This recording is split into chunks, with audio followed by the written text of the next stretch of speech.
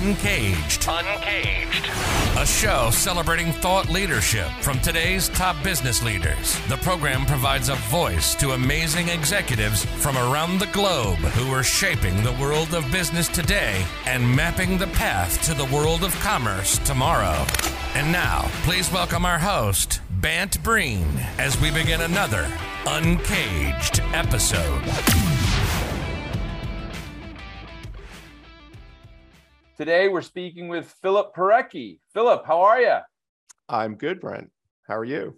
I'm very, very well. I've got a couple things to talk to Philip about today. Philip is involved in a whole bunch of really interesting companies, really touching on the finance, I'd say alternative investment space, rethinking finance, rethinking investment. And we're going to talk about that with the backdrop of some of the businesses that he's involved in.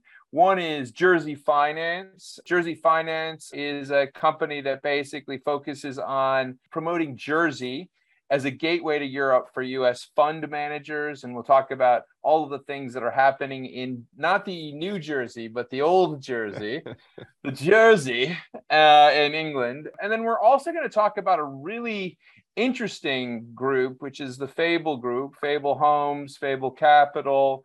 And they're aiming to be a leading provider of home ownership solutions to overcome the barriers that first-time buyers face when transitioning from renter to buyer, which, as anyone who's followed the news over the last couple of years has seen, become a really big issue, generational issue. And so we'll delve into that as well. But before we get there, Philip, tell us a little bit about yourself and your career.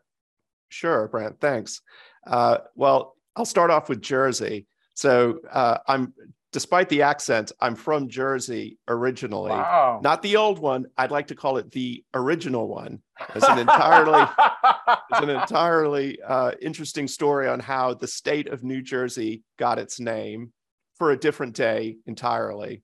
But I ended up in the States when I was still a kid. I spent time in the Marine Corps. I went to, after university, I worked in consulting, investment banking, asset management in terms of running hedge fund, boutique M&A business. And my career sort of took me through this sort of arc in finance to where I am now. I'm still a fairly active investor. That's how I got involved in Fable Homes. And I've taken on the business directorship lead in the Americas for Jersey Finance, sort of championing Jersey as a jurisdiction in the Americas. I mean, Jersey's really interesting. Let's maybe go there first before we go into the Fable stuff. I mean, I remember Jersey when I lived in England as being a place where a lot of the early digital players actually got very involved in Jersey for really kind of data issues, as well as for obviously tax benefits.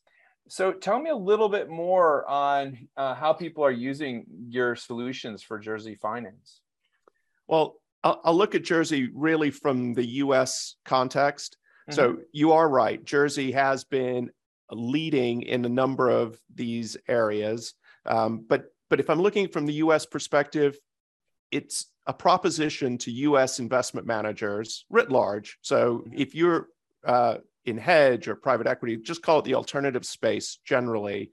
If you are raising capital in Europe, Jersey should be on the table as a vector for Europe for all sorts of important reasons that I don't really want to, go into ad nauseum here on the call or on the show. But Jersey really represents a gateway to European capital, and it's found itself as an international financial center at the right place at the right time. If you look at the evolution of offshore finance centers, they've all served a purpose, and they've sort of been built around a proposition that is relevant to its time.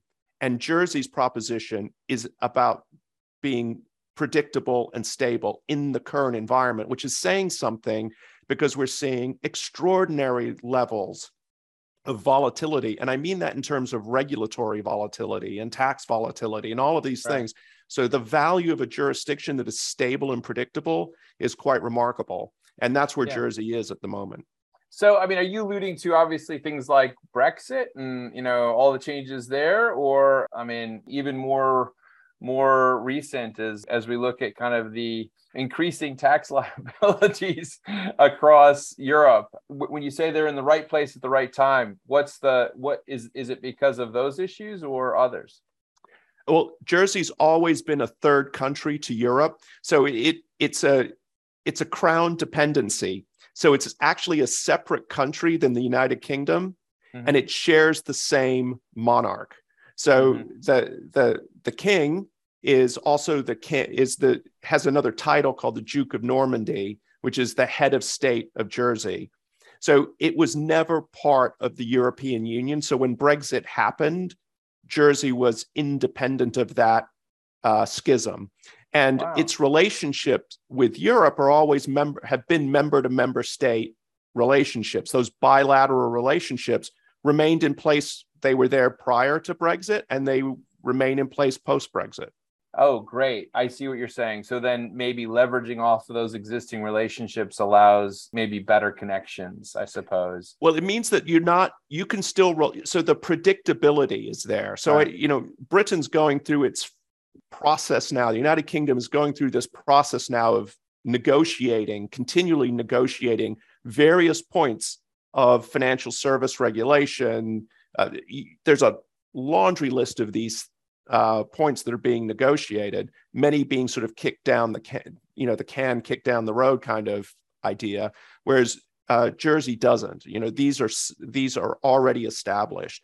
So Brexit hasn't had that impact on Jersey. Plus, Jersey's relationship with the United Kingdom, those have remained in place as well.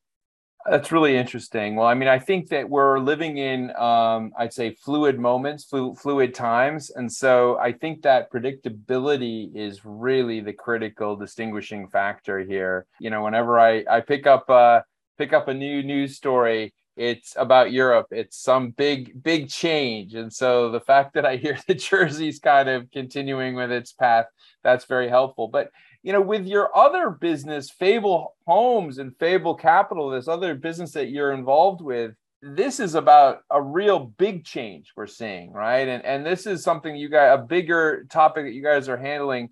Tell me a little bit about how you got involved with this topic and really where you see the impact being. Well, how I got involved, I mentioned I'm still an active investor. This was a proposition that came across my desk, if you want to call it that, as you see a lot of opportunities, and it resonated with me. So, I have a sort of a personal connection to an issue of housing, to put it, lightly. When I said I ended up in the States as a kid, this was after a year of being on the run with my father and my sister in tow because he had kidnapped us, and we were homeless for a while. I know the value of stability in a place to live, and it doesn't leave you that sense of needing a place to call home, that sense of intellectual and emotional stability that a home gives you. And so I just couldn't stop delving into the idea. And then I realized that actually what Fable was trying to solve was a multi-generational problem. Because if you looked at the delta between what the pathway to home ownership in previous generations and where we are today, it's widened. Now, each market is different. So I can speak about the UK market in particular and the problem we're trying to solve, which really is a problem of having enough deposit, in British terms or in American terms, a down payment on a home. Right. Saving for that down payment now is taking longer and longer and longer. And you're renting during that period of time, which means you're not growing your own asset base, right? So this is a solution that Fable brought to the table, and we're in the process of rolling out now, is actually solving for first-time home buyers this deposit issue, We get you into the home faster, and therefore it's your home. You're participating in the home's appreciation over time. And I'll leave one point on this that's really, kind of it's a very important social point to highlight, which is that this is typically the most important asset that people have in their lives.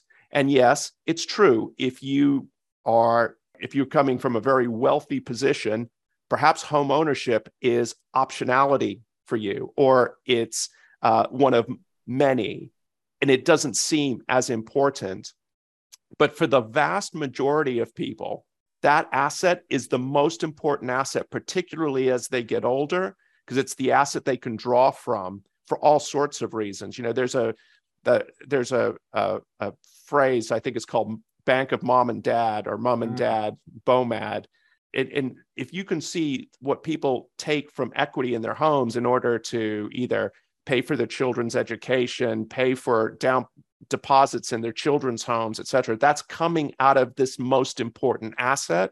And it tells you why that asset is so important generationally. And now you have a generation of younger people that aren't even on the property ladder. And I think it was Ian Y that coined the phrase generation rent, that this is to me, this is a ticking time bomb for a society as we go down the road. And it's almost like we're sort of sleepwalking into another Victorian age of where you're going to have huge classes of people that don't have any assets to their name to draw on when they get older.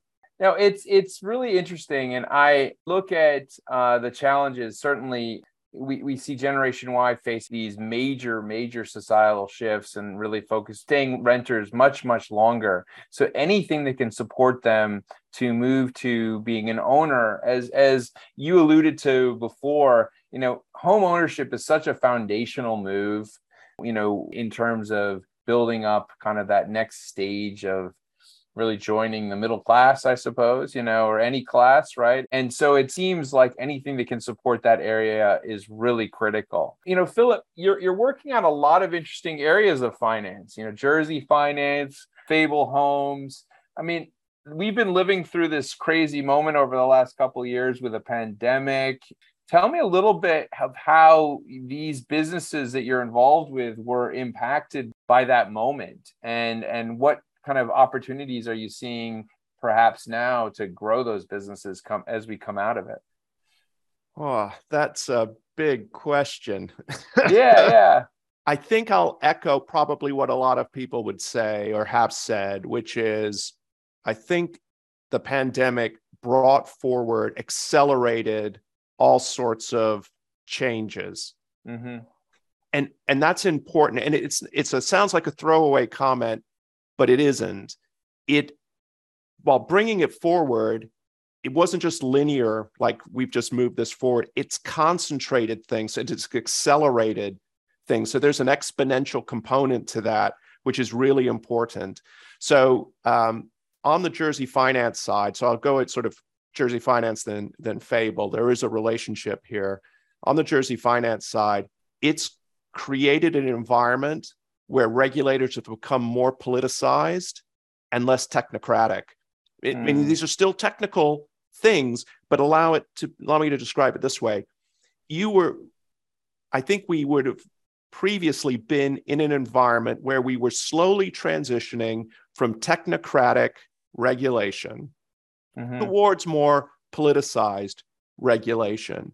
But that technocratic regulation that we were sort of moving away from, the swing because of the pandemic and the social consequences because of those things have almost put technocratic regulation aside, and it's really politicized. And what I mean by that is no longer is regulation about capital efficiency with consumer protection.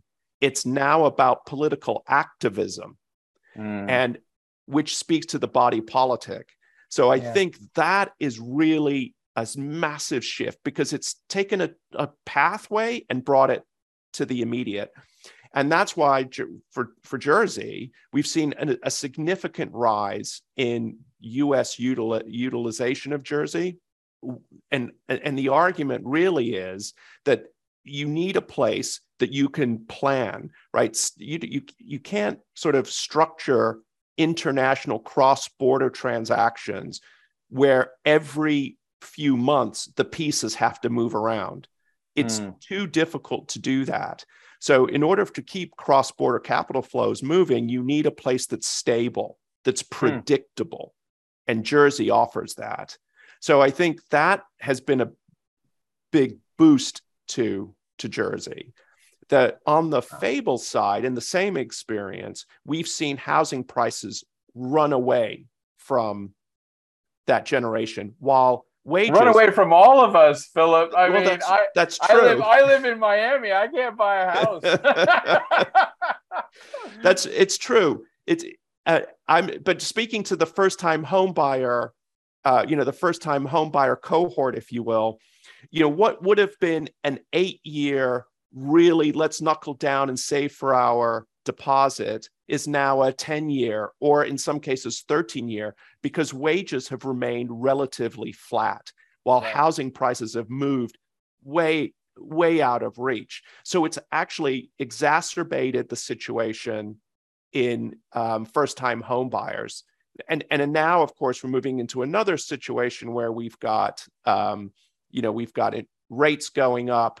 The number of variables are continuing to put pressure on the sector. And obviously, in an environment where rates are going up and prices are coming down, from a Fable perspective, because we are cash buyers of the home for the first-time home buyer, we have the pricing power and the ability to buy on their behalf. That makes a big difference in this marketplace. So again, also trying to solve other problems, again, for the same cohort of first-time home buyers. I don't know if that answers your question. No, it does. It does. In fact, it's a spectacular answer. I would say that probably as we move into this new period with high inflation rates, et cetera, that adds a kind of another wrinkle to the whole story, right? Well, this is I don't want to say that we're in sort of uncharted territory, but we are definitely moving into we are in a wildly inflationary period. We're also in a decoupling, a slowdown. There's an opinion whether this is the end of globalization or as we've known it, or a slowdown or a reimagining of it. Pick any one of those things. Whether it results in reshoring businesses back to places like the United Kingdom or in this, context of the United States, all of those processes are going to have impacts on wage rates, on labor. That's going to have an impact on demand. This is a really dynamic period of time that we're in. I'm fascinated by it. I don't think it changes whatsoever our mission at Fable. Yeah. We still believe, and our backers still believe as well, which is very encouraging, that we're the right product for the market. And we haven't seen anything yet that suggests otherwise. In fact, we go from strength to strength. Yeah. No, I love it. Well, I mean, Philip, we've been talking about a lot of issues. I think ultimately it all will boil down to a first-time homeowner in Jersey needs both, and it'll all be a holistic solution. Although we're not in the Jersey market. Exactly. Oh, really? No, we're in the United Kingdom only at the moment. That's hilarious. Well, Philip, thanks so much for outlining these things. And we've been going through a ton of big issues, macro and micro here. What I love is to know where someone can reach you and the teams at Jersey Finance and Fable Homes to learn more. Of course. I'm hoping you're going to put up a link somewhere here. Yeah, do one of those. Do those one of those. Please. Yeah. Reach out to me if either of these things are of interest to you. I'm more than happy to to talk about them at length. And please, if you can widely distribute my contact details, I'd love to connect with people.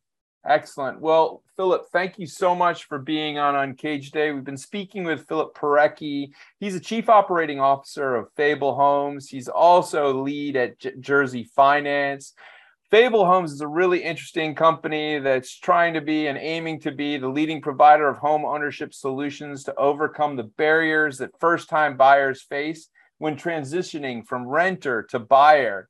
And Jersey Finance is promoting Jersey as the gateway to Europe for U.S. fund managers.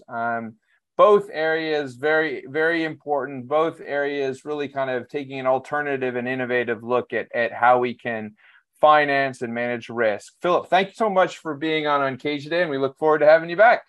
Brent, thank you very much.